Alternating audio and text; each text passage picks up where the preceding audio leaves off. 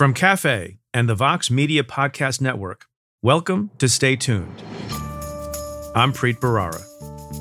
What coaches know about discipline that I think a lot of other leaders don't is that you really have to foster it. You have to ask people to adopt it themselves. And every great coach, from Phil Jackson did this, Pat Summitt did it, Mike Krzyzewski did it.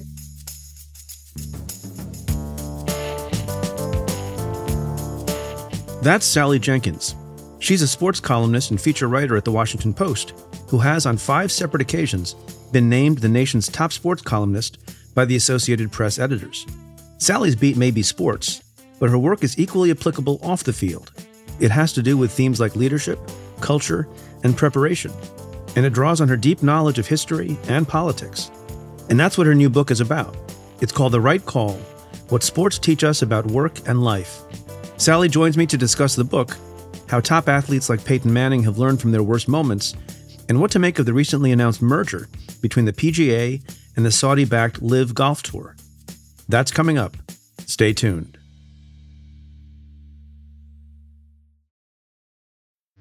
Support for this podcast comes from Planned Parenthood. It's hard to imagine a world where we leave future generations with fewer rights and freedoms. Since the Supreme Court's decision to overturn Roe v. Wade, politicians in nearly every state have introduced bills aimed at blocking people from getting the essential sexual and reproductive care they need, including abortion. Planned Parenthood believes everyone deserves access to care, and with supporters like you, they can reclaim our rights and protect and expand access to abortion care. Visit PlannedParenthood.org/future to learn more and support their cause. This episode is brought to you by State Farm. If you're a small business owner, you know that it isn't just your business, it's your life. And whatever your business might be, you want someone who understands. That's why you might want to check out State Farm Small Business Insurance. Why? Because State Farm agents are small business owners too, living and working in your community. That means they know what it takes to help you personalize your policies for your small business needs. Like a good neighbor, State Farm is there. Talk to your local agent today. Now let's get to your questions. This question comes in a tweet from Chris. #AskPreet. Can you explain why the magistrate judge, Bruce Reinhardt, is issuing rulings when I understand Judge Cannon has the case? I do see his jurisdiction as the Southern District of Florida, so that's a good question. It's a little confusing to lay people why there are 2 judges on a case. So the judge that's responsible for the matter, the case, the trial, and all important decisions is Judge Eileen Cannon. She is a federal district court judge, meaning she was nominated by the President of the United States, in this case, Donald Trump, when he was president. She was confirmed by the Senate, and she has life tenure, as all federal district court judges do. There's another kind of judge also that's assigned to every matter, criminal or civil, and that's the magistrate judge. The magistrate judges are not appointed by the president. They're basically, depending on the district, appointed through some procedure and methodology that the judges themselves, the district judges themselves, adopt. And they serve for terms of years. In the Southern District, for example, they serve for a term of 10 years. And they handle all sorts of matters relating to criminal and civil cases, often matters relating to discovery. They will handle search warrants. They will handle sometimes simple court procedures, like arraignments, as you saw when Donald Trump was arraigned on the indictment in the Southern District of Florida. And the district court judge, who's the main responsible arbiter of a case, can refer other matters to the magistrate judge. You should note, however, that anything the magistrate judge does, any decision made by the judge in this case or any other case, can be appealed directly to the district court judge. So it's for a matter of convenience, it's for streamlining the process, and sometimes it depends on the availability of the district court judge. But to be clear, Judge Cannon is the one in charge. This question comes in a tweet from 307GIO. How likely is a bench trial? Does the prosecution have to agree to a bench trial? #AskPreet. Well, that's a great question. As you may know, the 6th Amendment in our Constitution guarantees everyone a right to a trial by jury in a significant criminal case, not for misdemeanors, but for felonies and the like. Like any right, like the right against self-incrimination, a defendant can waive the right to a jury and decide, I'd rather have the judge instead be the jury. Why? Well, the defendant might think, and the defendant's lawyer might think, that you have a favorable judge. They might think it'll be a quicker trial, it'll be a simpler trial, it'll be a cheaper trial. They might think that they're being tried in an unfavorable jurisdiction, and the jury pool might not be great, and they find the judge to be fair and honorable, and they would get a better shake at a fair and just trial in front of the judge. In some cases, the defendant might decide, well, the facts aren't really in dispute, and what's really at issue here is a narrow legal question. We might as well have the judge decide both the legal question and the facts. I oversaw a trial like that when I was an assistant U.S. attorney.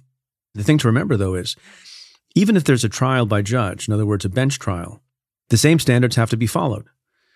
Guilt beyond a reasonable doubt. The standard doesn't change. The burden of proof doesn't change. Only who the trier of fact is, the identity of that party changes, and it's the judge. Now, there's some peculiarities in a bench trial, and a defendant has to weigh these things in a decision to waive a jury trial, and that is normal jurors, lay jurors, are not told a lot about the case. They're not told about evidence that is not otherwise admissible. They're not told about the criminal record or background of the defendant. Those things are inadmissible because they tend to be prejudicial. The judge, however, is supposed to engage in a sort of mental gymnastics and put those things aside. And as a general matter, we trust that judges know how to put aside facts and arguments that are prejudicial and not probative and just decide things in the way that a jury would. Now, the second part of your question is interesting. Does the prosecution have to agree to a bench trial? Well, we always took the position that a bench trial must be agreed to by the defense, the prosecution, and of course the judge. Just because you have the right to waive a jury trial doesn't mean you have the right to insist on and demand a bench trial. Now, that's the legal position. In practice, if you think about it for a minute, you might realize that in almost every case, and certainly in every case when I was U.S. attorney, when a request for a bench trial was made and a waiver of a jury trial was made, we agreed to the bench trial because the feeling was it might be considered insulting to the particular judge if from time to time the government objected, because the inference might be, and you don't want that inference, that the government didn't think that particular judge would be fair and honorable and just in the overseeing of the trial. So prosecution can object. In practice, they tend not to. Now, in the case of Eileen Cannon and President Trump's unprecedented criminal case in the Southern District of Florida, I think there are various reasons why, depending on what the rulings end up being as we go forward, maybe he'll think about wanting a bench trial, but you never know how that's going to turn out. I think ultimately, if something like this were a bench trial rather than a jury trial, it would cause people to wonder about the fairness of the trial given the limited rulings that Judge Eileen Cannon has made so far earlier in the case with respect to the special master.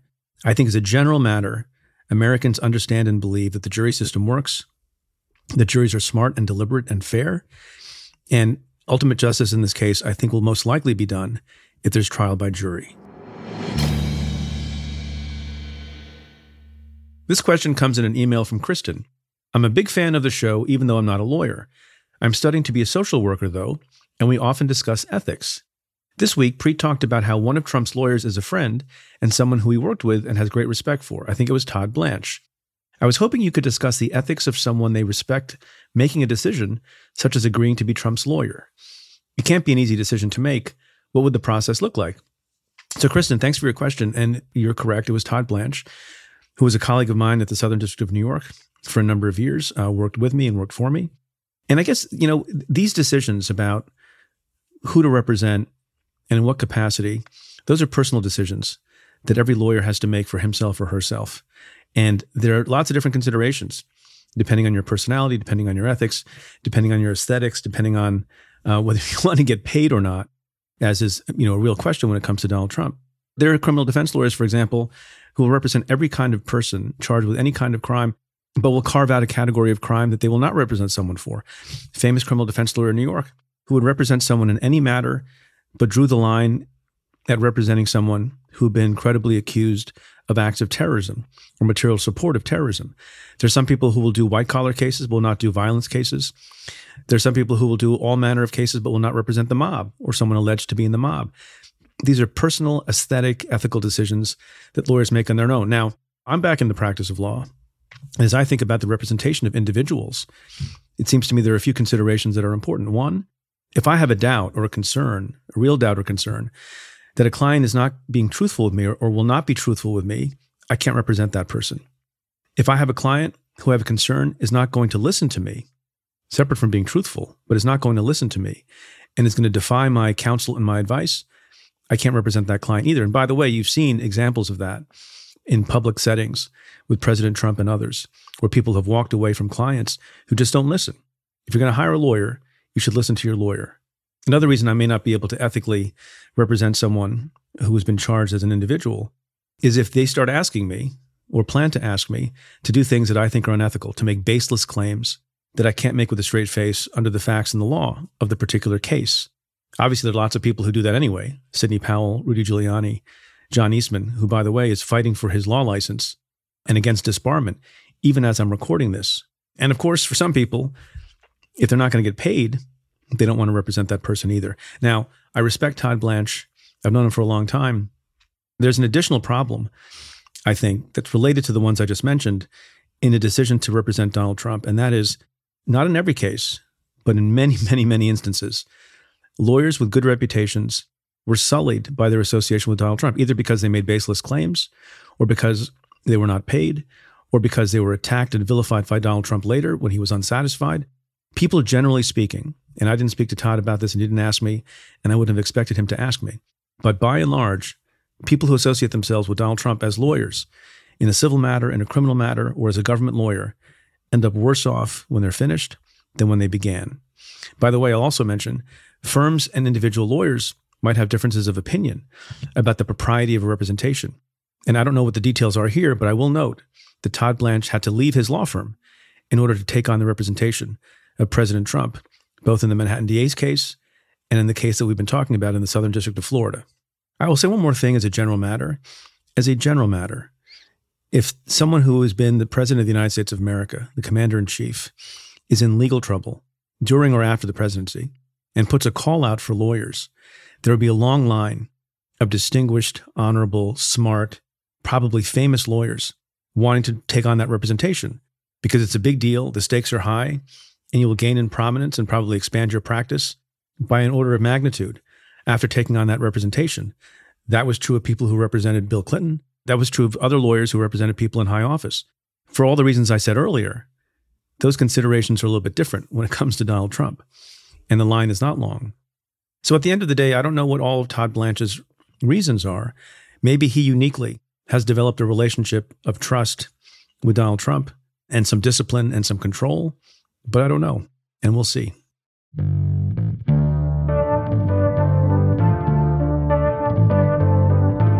I'll be right back with my conversation with Sally Jenkins.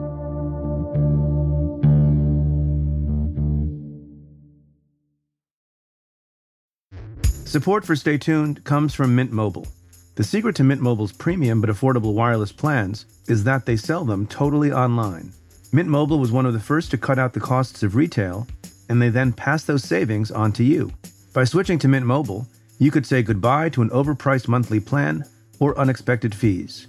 You can get 3 months of premium wireless service for $15 a month. That includes unlimited talk and text, plus high-speed 5G data. Signing up is super easy and painless, and you don't even need a new device when you do. To get this new customer offer and your new 3-month unlimited wireless plan for just $15 a month, you can go to mintmobile.com/preet. That's mintmobile.com/preet. You can cut your wireless bill to $15 a month at mintmobile.com/preet. $45 upfront payment required, equivalent to $15 a month. New customers on first 3-month plan only. Speed slower above 40 gigabytes on unlimited plan. Additional taxes, fees, and restrictions apply. See Mint Mobile for details. Support for Stay Tuned comes from Squarespace.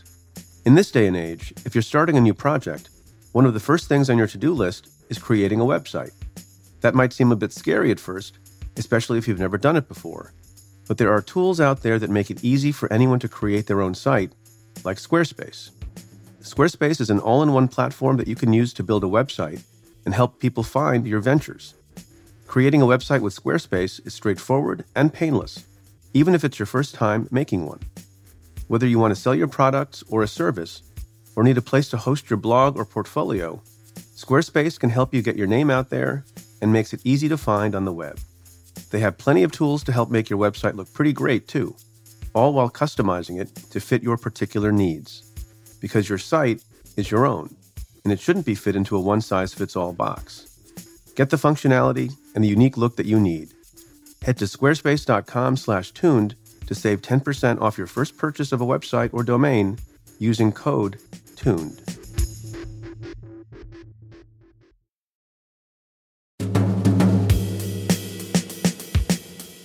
In 2020, Sally Jenkins was a finalist for the Pulitzer Prize. The committee cited, quote, columns that marshal a broad knowledge of history and culture to remind the sports world of its responsibility to uphold basic values of equity, fairness, and tolerance, end quote. Sally Jenkins, welcome back to the show. Thank you for having me. I can't believe it's been half a decade. That's an error on my part. It's great to welcome you back. Congratulations on your new book, The Right Call, What Sports Teach Us About Work and Life. Lots been going on. I enjoyed the book a lot. As I was saying before we started recording, I made a lot of notes about the book, and there's a lot of material I want to get to. First, we get right to the point. A theme of your book, and other people have made the same point, but I wonder how you explain this. A theme of your book is that champions are made, not born. Why do people think the reverse is true? Because the champions make it look so easy. You know, they can make it look almost nonchalant. I mean, that's why kids try to imitate that nonchalance. And there's so much dirty, tedious work and sweat behind the ability to make something look easy. And what I really wanted to do with the book was explain to people what the method is behind what looks like inspiration or intuition. You know, all of the things that you see great athletes do on the field of play are actually micro decisions. When to take the shot, how to take the shot, which way to move. There's a world of calculation behind all of that stuff that you never see. You just see the end move, the right action in the moment. So I just wanted to dig down into what goes into that moment. So what I like about the book, among other things, is what's encapsulated in the subtitle, What Sports Teach Us About Work and Life. And I thought a lot about my own career and other people's careers outside of professional athleticism. But my question is, most people are not going to be, whether they're in sports or not, are not going to be as great as Tom Brady or Michael Phelps or any number of other monumental athletes who you mentioned in the book. So maybe this is a dumb question, but why focus on the best of the best, the greatest athletes of all time, rather than focus on folks who are just sort of excellent and that mere mortals have a reasonable expectation of aspiring to? Because the best of the best started out just like you and me. One of my favorite statistics at every Super Bowl is to look at the number of players on a Super Bowl day roster. There's 53 players on an NFL team, right? And every year, about half of those guys were cut or traded at one point or not even drafted coming out of college. The Tampa Bay Buccaneers Super Bowl team with Tom Brady had 27 guys on the roster that were rated 2 stars or less in high school. So it's a fallacy that like the best of the best are somehow beyond our reach, really. They start out with as many flaws as you or me. I think one of the reasons I wanted to write the book was because I've known for years now, it's been a very nagging thought that there's something much deeper going on the field than just, physical greatness, right? It's a form of performance under pressure. It's a form of acquired skill that's actually applicable in other areas. And they're not just there to awe us and entertain us. So, when you say, well, what can the rest of us take away? Or, why focus on the superstars? The superstars are very clear in their methods. That's one reason why I focused on them, because they actually are really, really intentional and they explain their methods better than most people. But the second reason I wanted to focus on them is because the $64,000 question in everything we watch in sports is, what's in it for you and me, right? What's exportable from what they do? So that's really what I was trying to get at when I tell stories about how bad Tom Brady's feet were as a teenager, right? I think you refer to him as a platypus. Yeah. I mean, he had really bad feet. I mean, he's not talented at all, really. I mean, he has a good long arm with accuracy, but, he worked like hell for the mechanics to deliver the ball as accurately as he did. And the astonishing thing about the guy is that he got faster in his 40s than he was in his 20s. If you look at his times in the 40-yard dash, and he got more RPMs on the ball in his 40s than he had in his 20s. Okay, but you're not saying, I just want to be clear, and the emphasis on intentionality and culture and discipline and practice and all of it, I totally agree with, totally get. Work matters. And we'll talk about some of the aspects of it.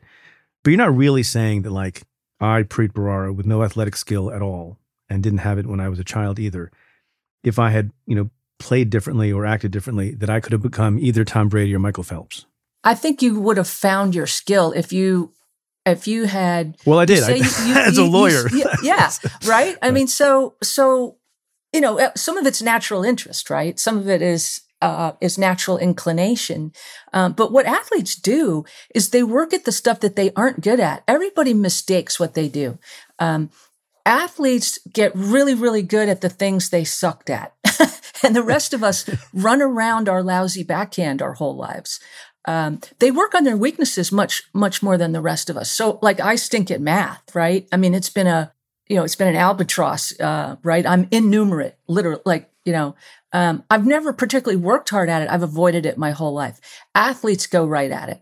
Athletes and coaches, they go right straight at their biggest weaknesses. And that's one thing that separates them between you and me, not God's fortunate kiss, of talent. Do the athletes who have some flaws work harder at it? Is that part of what you're saying? The analogy that I was thinking of throughout the book is, and I hope people will not be offended if I talk about my musical idol this way. Bruce Springsteen does not have the most beautiful voice in the history of recording artists. Mm-hmm. He has limitations to his voice. He is my number one favorite musician. He moves me every time he performs. I've been to 1 million of his concerts. And I've often thought that something about the imperfect quality of his voice made him work harder at the songwriting. And Bob Dylan's another one that comes to mind. Some of these people, they're not pro athletes, but does any of that jive with what you're learning about athletes? It's Bono's line. I can't sing, but I've got soul. Right. Right. I mean, look, aspiration is obviously underlies all of these people. They found something that they happen to be good at. Chris Everett. I mean, let's look at Chris Everett. Okay. She's 5'6" and 125 pounds, had no overt speed, no overt talent. She had the greatest mind I've ever seen in any athlete. She had the greatest will and the greatest mind. And that was an acquired trait. She acquired it slowly but surely, from the age of about 15 years on until, she was a much better tennis player at 35 than she was at 17, when she won her first Grand Slam. I mean, I think that these people find something that speaks to them. They invest in it more deeply than a lot of us do because that one thing that they find makes them feel better about themselves. Chris Everett always described it as a need. She said, I had a need to win. I needed to play tennis. I needed to be great at something. And so, I think that Pat Summitt was the one who told me that most people are afraid to win because they're afraid to go all in, is what she said. They're afraid to say that's the best I can do. And so they default. They choose something that is comfortable, right? They choose a profession that is safe. They choose a profession that will make money. They choose a profession that will make them comfortable or provide a good living for their family. Are they choosing the thing that inspires them the most? Not always. Athletes do. They choose the thing that electrifies them. And that's what gives them such a big head start. I want to talk more about Pat Summitt. Will you remind listeners who she was? Pat Summitt was the University of Tennessee women's basketball coach. She won more games than any coach in history, man or woman, at NCAA Division I level. And 8 national championships over 3 different decades. And I wrote 3 books with her. So I got to kind of sit in the back of the film room and follow her around and watch how, a really great one did it. Larry Brown, the great Larry Brown, always said, Pat coaches basketball. She doesn't coach women's basketball. She just coaches basketball. Right. This concept of being afraid to lose, everyone understands that professional athletes and other competitive people generally don't want to lose. But the concept that you just introduced, that I think was first mentioned to you by your father and then Pat Summitt years later was able to explain it to you about fear of success. How does that play out in people's regular lives outside of the pro athletic environment? Well, again, I think we all tend to spend a lot of time focusing on what we're good at or most comfortable at. Athletes know comfort's not the only thing worth seeking. They learn that somewhere along the line. They pick it up. Peyton Manning, let's look at Peyton Manning, all-time great, Hall of Famer. He was the son of a Heisman Trophy winner in Archie Manning. You could certainly argue that Peyton Manning was born with more advantages than most people. He was. But everybody forgets that by Peyton Manning's third year in the NFL, his one-loss record was 32-32, and he had led the league in interceptions, I think 2 of his first 3 seasons. And, it took a coach named Tony Dungy and a great quarterbacks coach named Jim Caldwell to correct some real deficits in Peyton's game and in his on-field judgment. He wanted to be great, but he didn't quite know how, and was making a lot of mistakes out there. And so, I think that I just can't stress enough that people like Peyton overcome more than the rest of us realize. And I think in a way, this book is my way of saying to all these people I've been covering, I understand it now. I think I finally get it. I mean, part of the way I understand it and the way you describe it is there are people who are unwilling to utilize every ounce of their fiber and energy and mind and heart and soul to try to achieve something.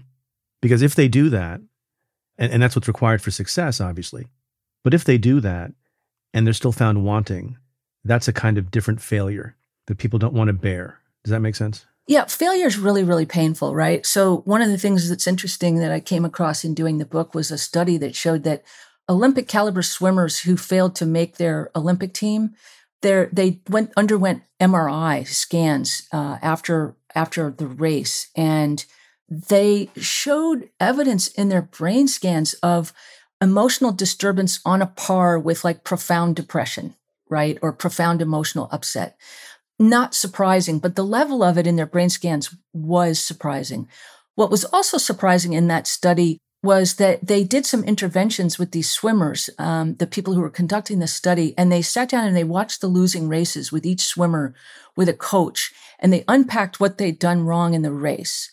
And by the time they got finished, then they underwent they underwent a second set of brain scans. And by the time the study was finished, they realized that the swimmers who had processed their failure with the evaluative eye of a coach, the brain activity was lit up again in the areas that made them want to get back in. It showed motivation. They wanted to get back in the pool and try again. And the conclusion of the study was that unprocessed failure results in a loss of resilience. And I think that this is where the rest of us can get a little, we're too easily destroyed, is one thing I've learned from watching all these athletes. We're too easily, knocked backwards. These people keep on going. They push through. The example in my own life, and maybe this does not fit, but I've been thinking a lot about some of the lessons and points in your book as it relates to me and other people that I know. So I went into law school not with the intention of being a pro athlete. As we discussed, my interest was the law. And I'm very ambitious, even when I was young. And I wandered into law school at Columbia thinking I'm going to be number one in my class. That was, an ambition you could have. But at some point, for various reasons, including, I think, this fear of success, as you're describing, I didn't give it every single ounce of my energy. And in part, I think it's because, if I'm honest with myself now, if I did give it every ounce of my energy, and I didn't come up with my goal, that would have been hard to bear. So what I did was, this is peculiar, and I don't think I've talked about this much, I tried to raise the degree of difficulty in the classes that I took. So there are some classes that I didn't study for the final until the night before and didn't go to, in some cases, I'll confess, I didn't go to a single class. I didn't go to a single corporations class. I didn't go to a single one of some other classes as well. And I still managed to do quite well. I was not at the top of my class, but I did quite well. And I told them, and some part of this was telling myself, I apologize if this is a little bit of a therapy session for me, Sally.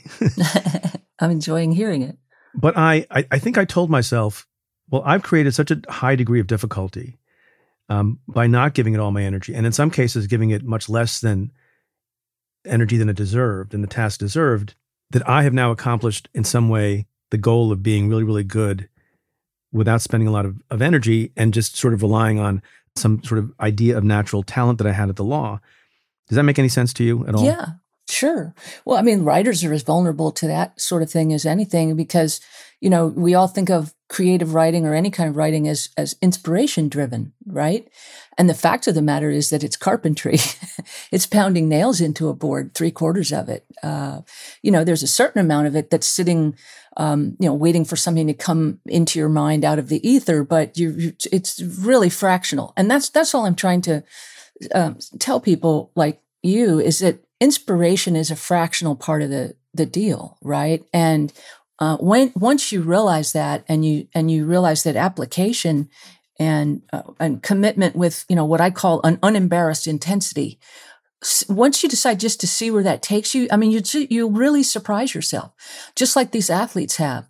I mean, so Peyton Manning, one of the things that his coaches and he did was they looked at every tape of every interception he ever threw, every one.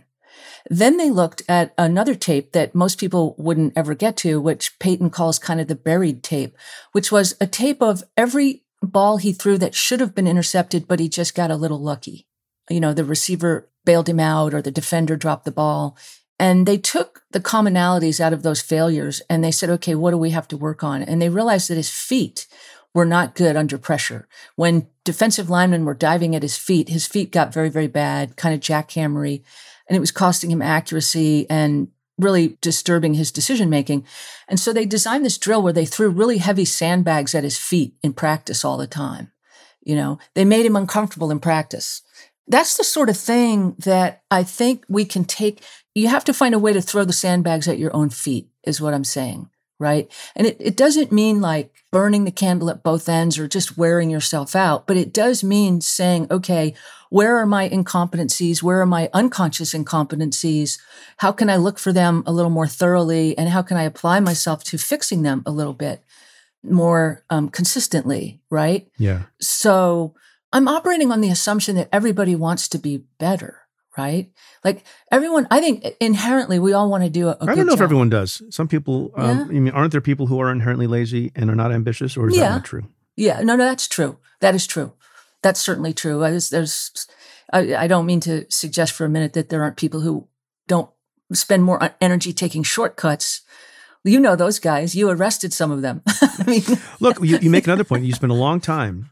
There's a long chapter on Tom Brady, and it's fascinating. And some of the story is known, some of it is not as well known. But there are downsides and trade-offs to becoming competitively excellent and a GOAT in any field. And in Tom Brady's case, it affects family life. So there are trade-offs here, and some people might not want to go down that road. And there are not unreasonable reasons not to do that. That's the triple negative. Sorry.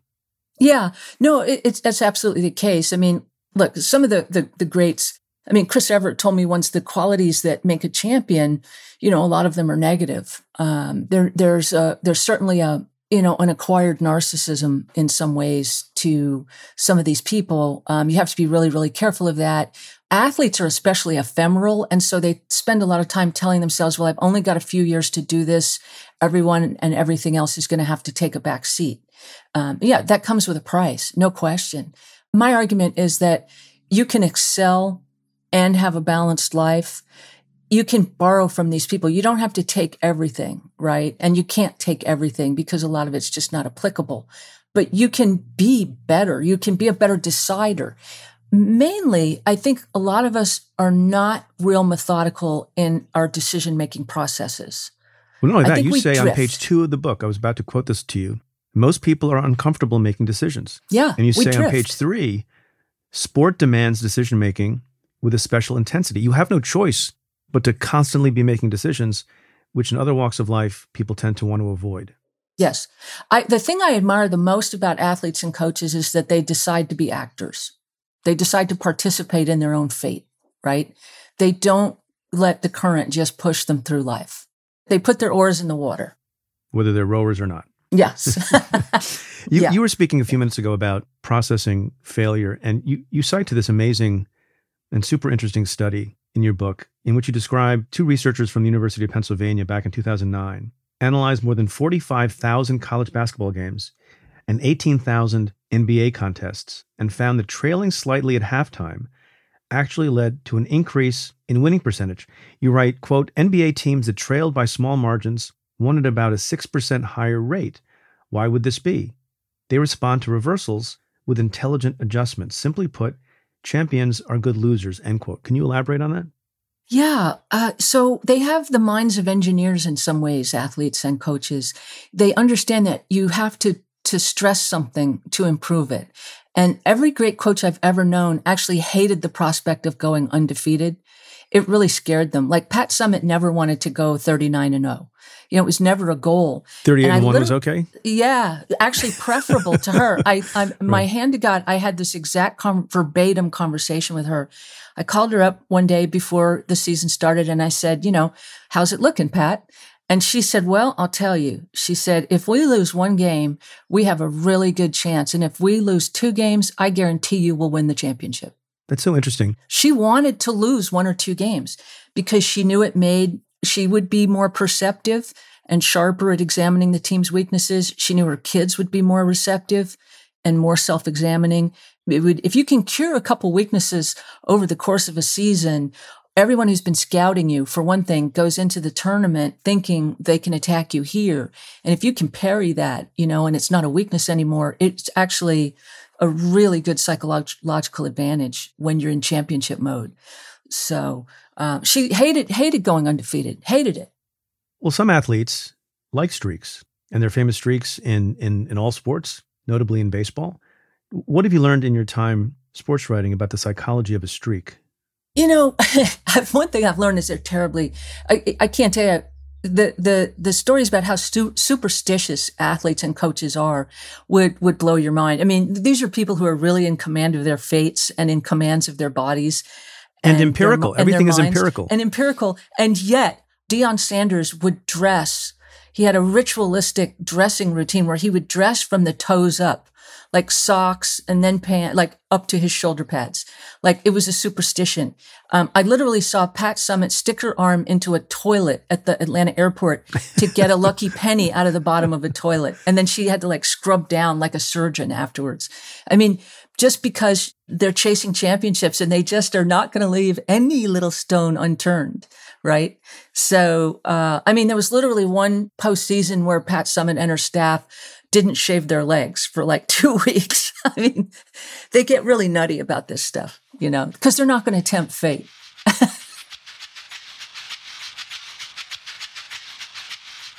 I'll be right back with Sally Jenkins after this.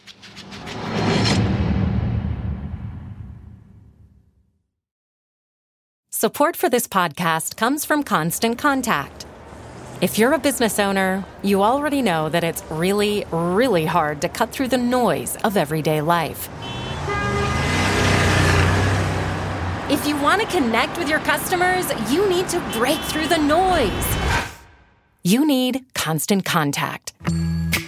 Constant Contact is a marketing platform that makes it easy to reach new audiences, grow your customer list, and connect over email, text, social media, and more. Whether you're a marketing guru or just learning the ropes, Constant Contact offers writing assistance tools and automation features that make it simple to say the right thing at the right time.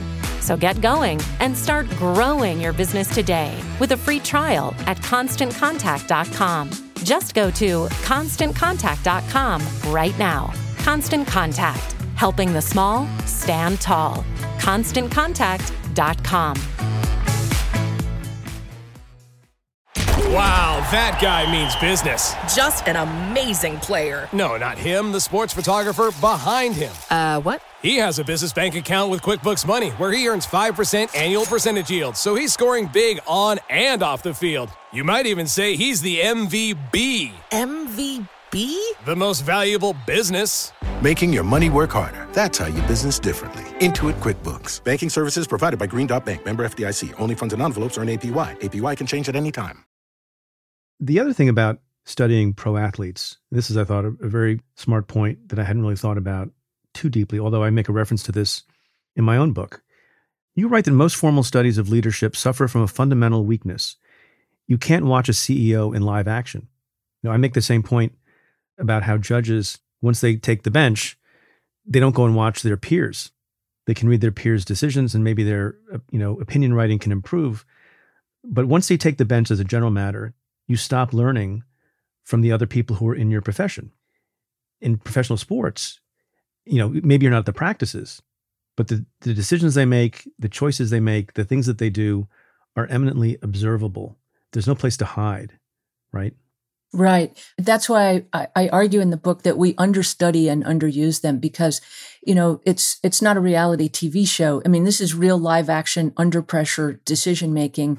And it's really worth studying. And when you think about the sort of sideways influence that great sports organizations have had, I mean, you can look at places like NASA, where they now train astronauts like athletes, right? Because they've understood at NASA that the cognitive function and physical conditioning really go hand in hand.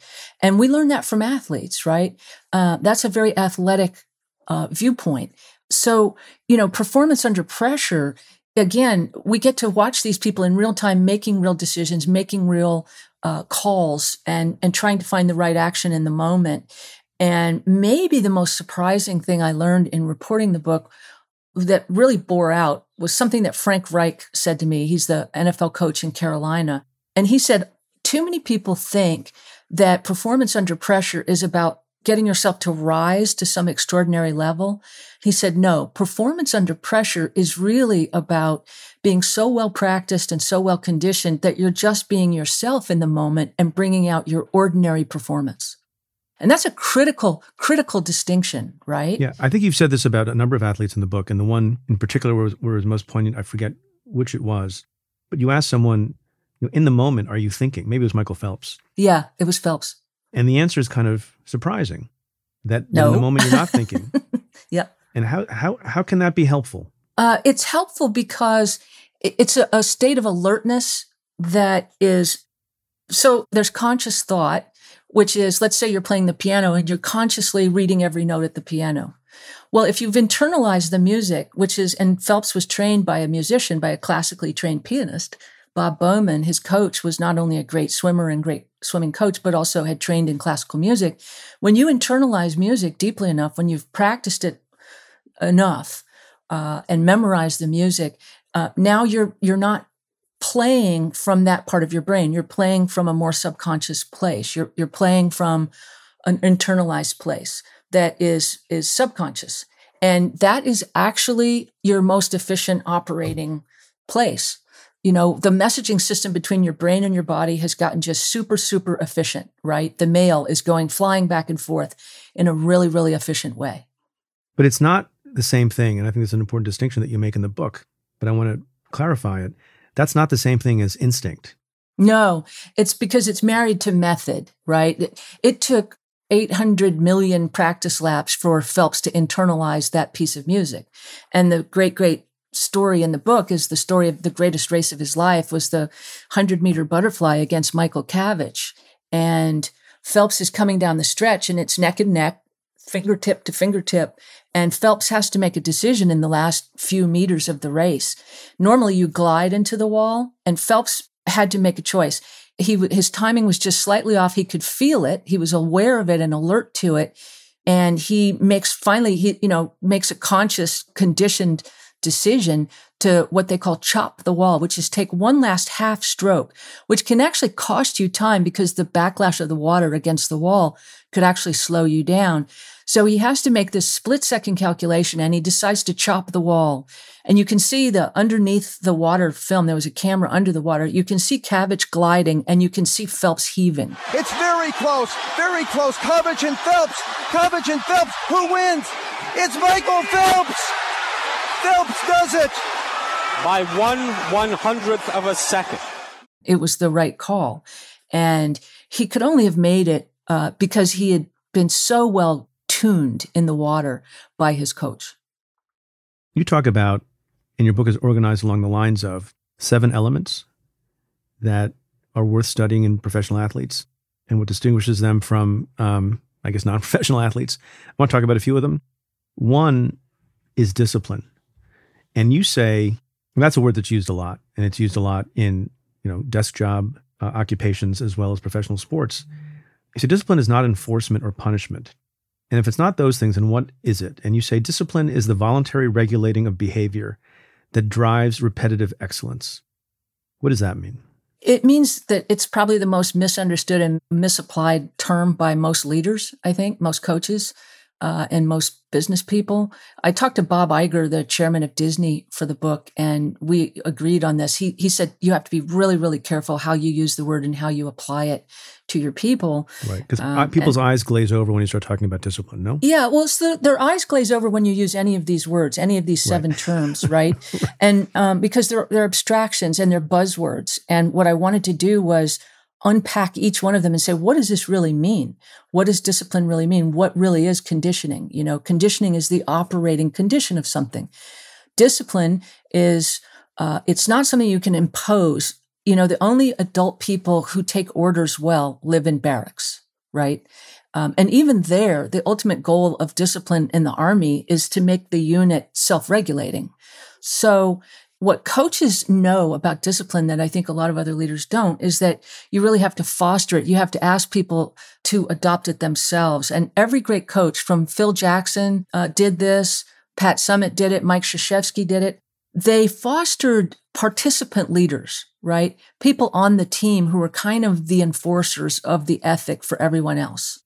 And that way, a Steve Kerr with the Golden State Warriors, right, is not going to, how is Steve Kerr supposed to walk into the Golden State Warriors locker room and say to a bunch of 7-foot tall guys, hey man, put your cell phones down?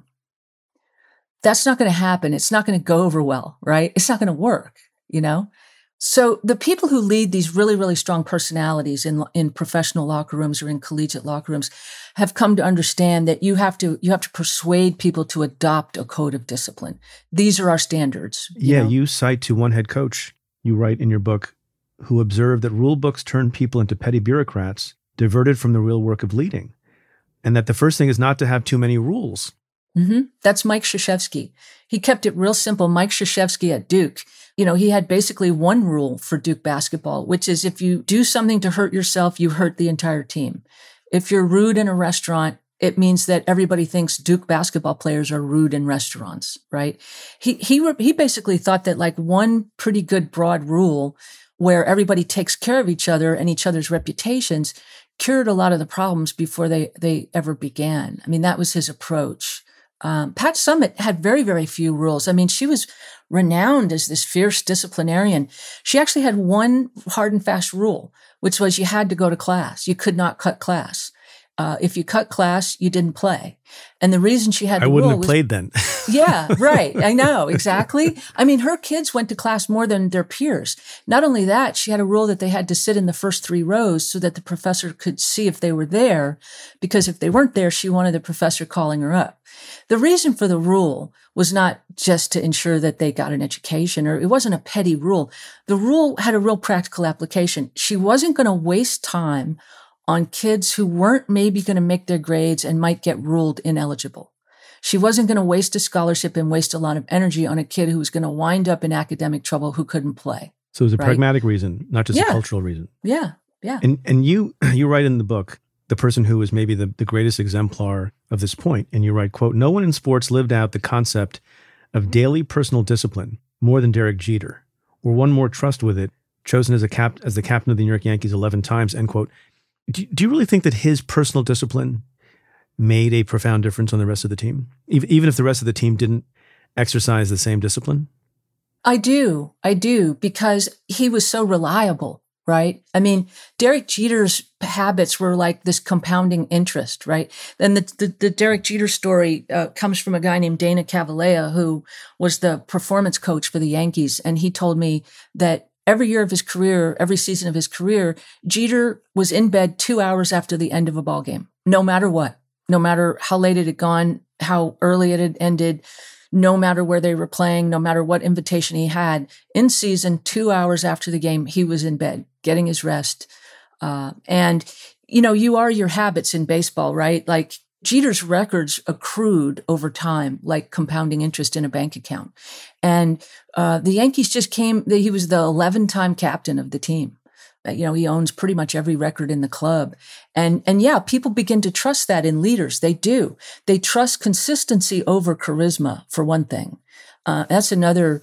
I talked to a great guy named Robert Hogan, who's a personality assessment He's a leadership expert. He assesses leadership qualities for companies and for the military. And Hogan told me we study leadership from exactly the wrong perspective. We tend to look at the charismatic striver who, claws his way to the top, when actually we should be looking at followers and who they're following. And the Yankees followed Jeter, right? It's who do the underlings believe in is the more important question. And I think that the other thing leaders maybe misinterpret about discipline is that if you don't show it yourself and your team or your organization starts to distrust you, they're the ones with the power and they will take you down. Yeah. We see it over and over and over again. There's a great example of Urban Meyer, the Jacksonville coach, in the NFL.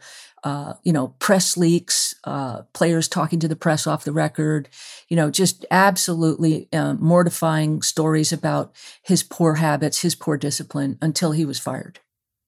Of the 7 elements that you focus on in the book, each one has its own chapter. They're all interesting, but I'll tell you the one that I found the most interesting. Can you guess?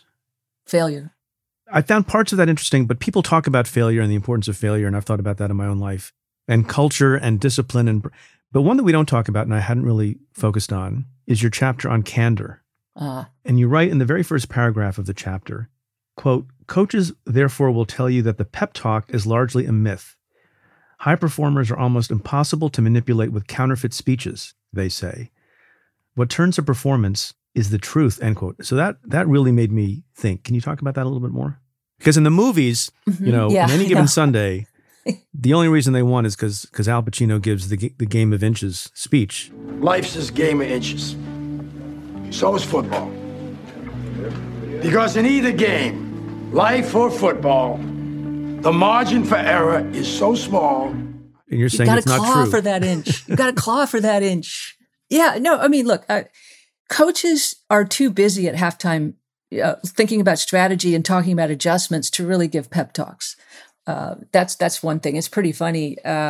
Most coaches kind of laugh at the film portrayals of these big pep talks because there's no time, for one thing.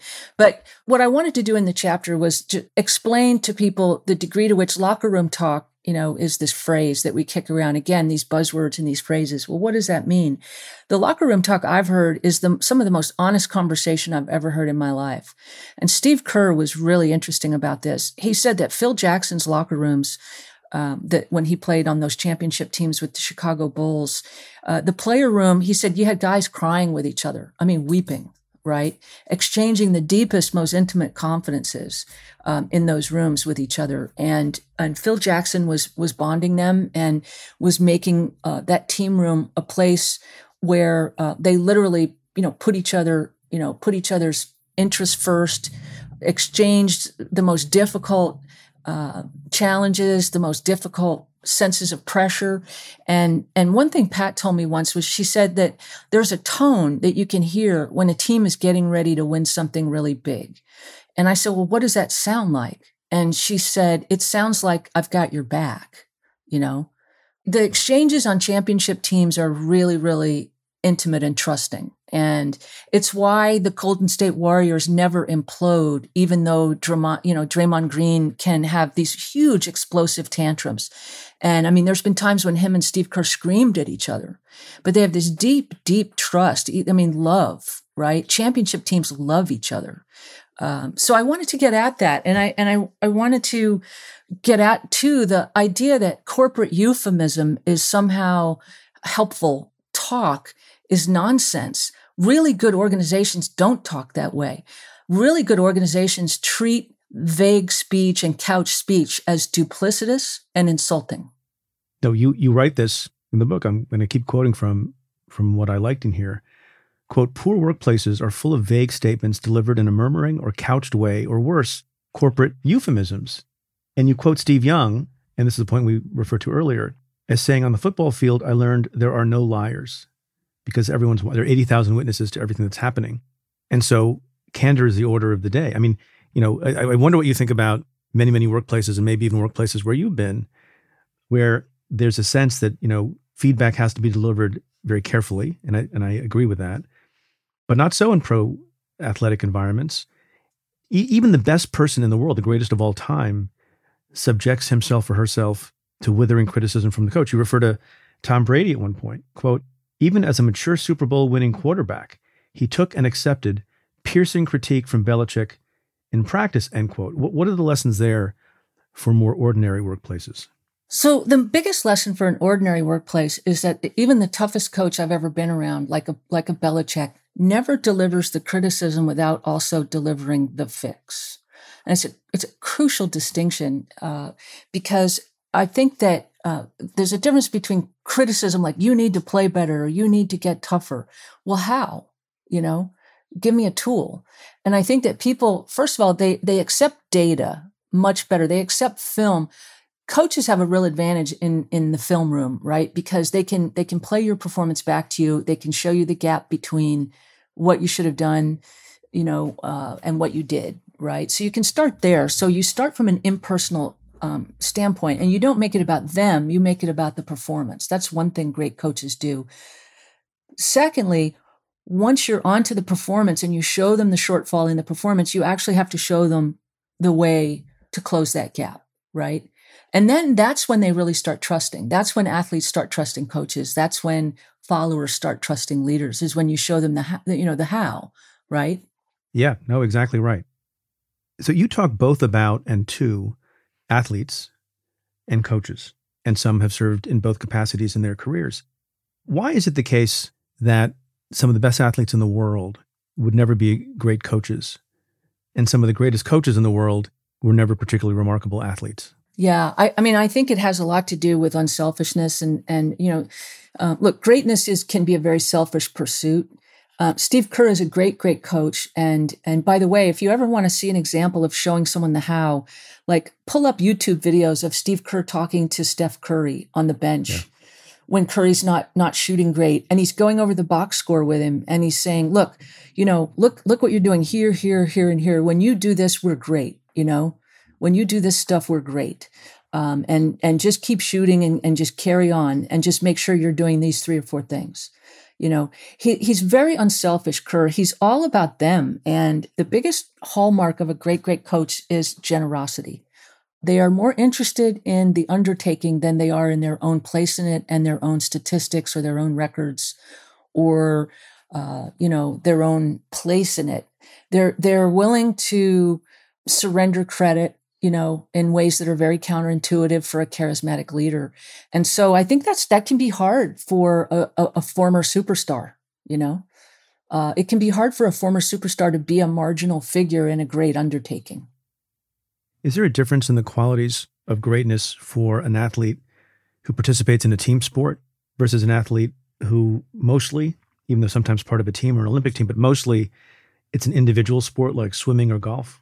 I do think there's a difference in temperament. Yeah, I do. And it's interesting because I think some of those people really crave the team atmosphere. It's very lonely to be Michael Phelps. And probably the most excited I ever saw Phelps was when he was swimming on a couple of those team relays that were very, very close races. And he was part of a team of 4, as opposed to just this lonely, head in the water pursuit. I know it's true of golfers. Look how American players respond to the Ryder Cup, or look how tennis players respond to the Laver Cup. I do think that there's a different, more lonely personality, the individual sport athlete. I had a great conversation with Chris Evert and Martina Navratilova once, and they loved playing Fed Cup together as teammates. They said, for once we could both be happy at the same time, is what they told me. I want to ask you one more thing that you mentioned that has received attention. The psychology of choking. Why does that happen? If people are doing all the things that you're saying that they do, like even the best athletes will sometimes choke.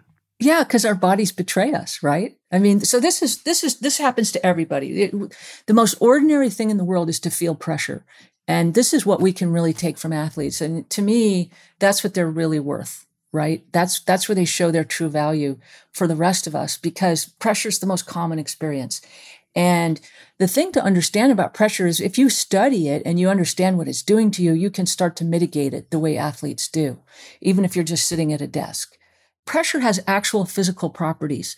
The word stress was borrowed from engineering, right? Hans Selye, the guy who popularized the term stress, borrowed it from like the sorts of things that happen to a bridge when a lot of cars drive over it. Your body under stress or under pressure shunts blood from your small muscle groups to your large muscle groups as part of the fight or flight response. When you get a little alarmed or anxious, your hands and feet are slightly drained of blood, sometimes really drained of blood. Carlos Alcaraz cramped up. His arms and legs started terribly cramping at the French Open playing Novak Djokovic just a couple weeks ago. Well, that was this same response. And what happens when your body is doing that, when the blood is leaving your hands and feet, it gets harder to type. It gets harder to count. I mean, it has effects on your brain. You get tunnel vision. I've known of stories of golfers who misread the scoreboard because they had such tunnel vision under pressure. And you lose fine motor control. So that's why you see a guy miss a 3-foot putt, at the Masters or the US Open, or you see a tennis player double fault on a really important point. Your body is betraying you. And you can learn some techniques to deal with that. There's breathing exercises. There's some conditioning exercises that you can do. The big wave surfer Laird Hamilton uses ice baths, which trigger lots of sense of alarm, right? A really, really cold ice bath just, as Laird told me, he said, your body doesn't know what's stressing you. Your body doesn't know if it's an ice bath or your 16-year-old took the car keys and still hasn't come home at 2:00 in the morning. So we can learn to sort of condition a little bit better for stress, and we can learn a little bit more about how our bodies react. I mean, one of the ways that you talk about preparing yourself for that kind of moment is one of the elements that you refer to, conditioning. Yes. And you talk at great length. I mean, this is true. I find this to be true in the things that I've done, is fatigue and an inability to prepare for a condition of fatigue can be fatal to any good prospect. Yes. And also like just basics like hydration. A lot of times we sit around at work and we get hungry and dehydrated and don't even know it. There's a fascinating study in the book about judges late in the day are just less merciful in granting probation. Yeah. Right? That's a famous study. So yeah, I mean, fatigue is not good on your judgment. There's a mountain of neuroscience that shows the relationship between your judgment, your cognitive function, your executive function, and your physical state, There's no fat CEOs much anymore. Have you noticed that? Like Richard Branson and Jeff Bezos, these guys are built, right? Bob Iger is built like a mountaineer.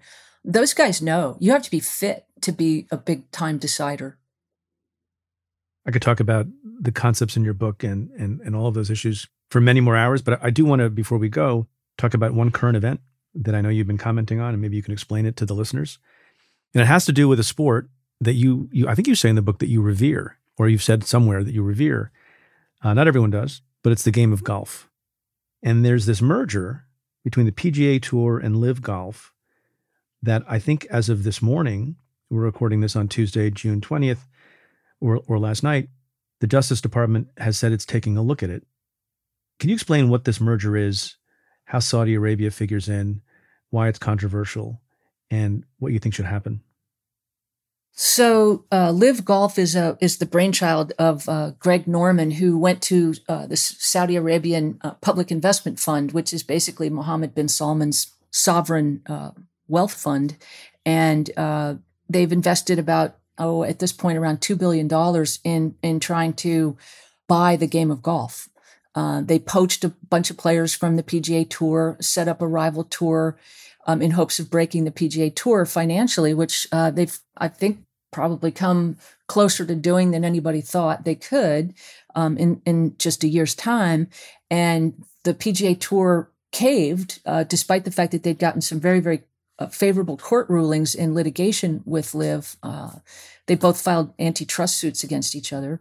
And they've agreed to dismiss the litigation against each other. And the PGA Tour has given the Saudi Public Investment Fund the right to be the exclusive investor in golf and to deliver all of its commercial rights and assets over to the Saudi Public Investment Fund. This is created, and it's a secret deal done by three guys who ran the PGA Tour with Yasser Al Rumayyan, who is Mohammed bin Salman's financier.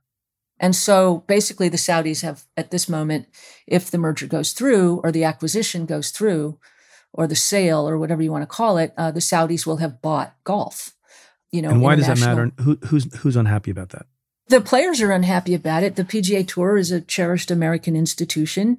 The players are not happy about taking their paychecks directly from bin Salman. The 9/11 families are outraged. And any other American company, correct me if I'm wrong, Preet, don't most American corporations, particularly publicly held ones, generally have limits on what sovereign governments can invest? Yeah, I think there's a process by which some of those investments get judged and assessed, but it's not unrestricted. Yeah. So the problem here is sports washing. And sports washing is not just, a ploy by, say, Vladimir Putin or China or Saudi Arabia to erase the audience's memory of things like the murder of Jamal Khashoggi or the invasion of Ukraine. It's actually a playbook. It's a strategy to so entangle American commercial interests that it makes it hard for the State Department to then draw red lines, right? It hobbles our diplomacy in some ways when you have outsized investments or outsized commercial entanglements, right? So there was a lot of American money in Moscow. It complicated deliberations over what to do about the Ukraine situation. Same thing with Beijing. Same thing with Saudi Arabia. And so this is one reason why Senator Richard Blumenthal has announced that he's going to hold hearings into this merger, the PGA Tour Saudi deal. It was a very, very secretive deal conducted literally over a period of just 7 weeks, and it was concluded by about 4 men in a cigar bar in London. So we'll see what the 10-point deal memo actually says. Hopefully it will be disclosed and we'll understand what the real ramifications of this really are. Final lightning round? Yeah. Should boxing continue to be legal? I mean, look, I believe in self-determination. I mean, people who self-select to box, it's a skill. It's a pursuit since time out of mind. People have been boxing, for thousands of years. I sense you're a little bit conflicted, Sally. I am very conflicted about it. I don't believe in telling people what to do. Like, I'm like Mike Krzyzewski. I don't believe in too many rules. I think we overregulate like crazy. And no, I don't think it should be illegal. I just think that people should be educated about the price of it, as with football. Yeah. The new baseball rules, good or bad? I think everybody loves the new baseball rules, don't they? Aren't they? I think so. Yeah, I mean, at least it's not we did a short episode on it, and attendance seems to be up, viewership seems to be up.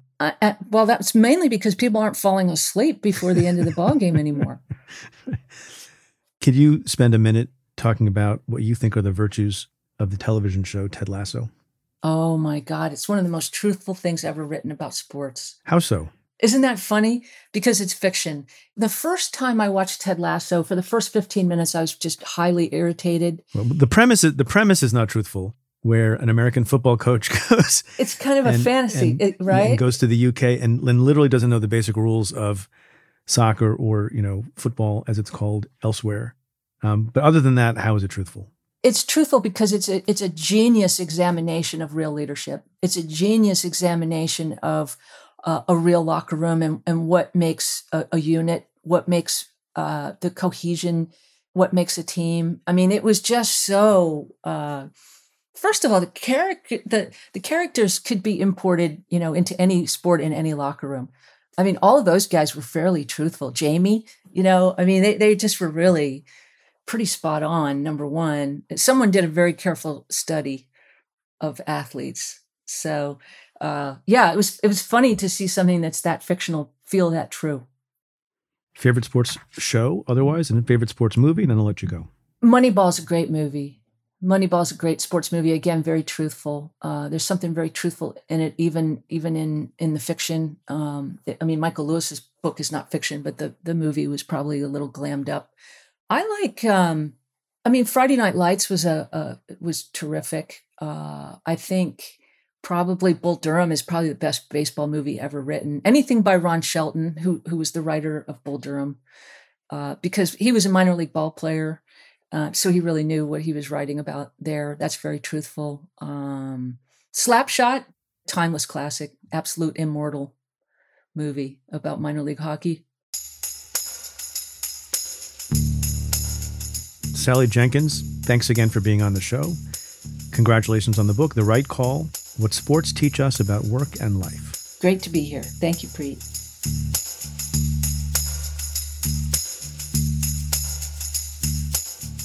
My conversation with Sally Jenkins continues for members of the Cafe Insider community. To try out the membership for just $1 for a month, head to cafe.com/insider. Again, that's cafe.com/insider.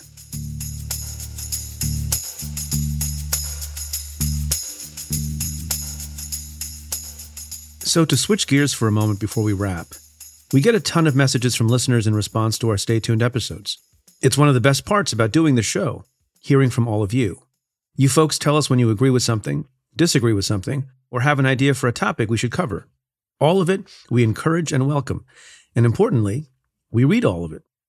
So a couple of weeks ago, I got a message on Twitter from a listener in response to our recent episode with NYU psychology professor Niobe Way. In our conversation, Niobe and I spoke about loneliness and friendships and how to build better relationships that improve our general health. The listener, whose name is Sherry, wrote, quote, "@Preet Bharara, to me, this fit right in with your discussion yesterday with Dr. Niobe Way on Stay Tuned. We need to start inclusion when children are young," end quote. The link Sherry sent along was to a post by the account Call to Activism. It showed a picture of a young kid on a multicolored bench, sitting alone. The caption said this, quote, "Yesterday I was visiting my son's school. I see a bright colored bench in the yard. I asked if this was the only place to sit, and he said to me, 'No, that's the bench of friends. When someone is lonely or can't find a play partner, they'll sit there, and others invite them to play with them.' I tell him I thought this was great, and I asked him if he used it himself. He says, 'Yes, at the beginning of the year, when I was new here. I sat there, and another student came to invite me to play with him. This made me happy.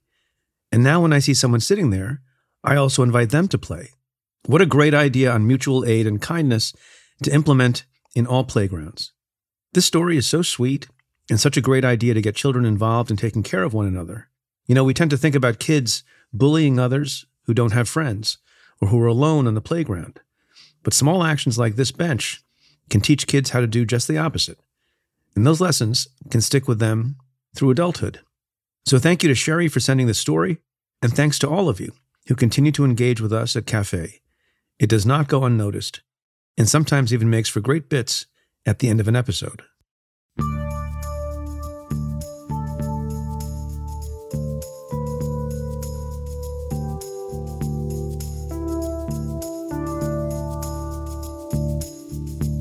Well, that's it for this episode of Stay Tuned. Thanks again to my guest, Sally Jenkins.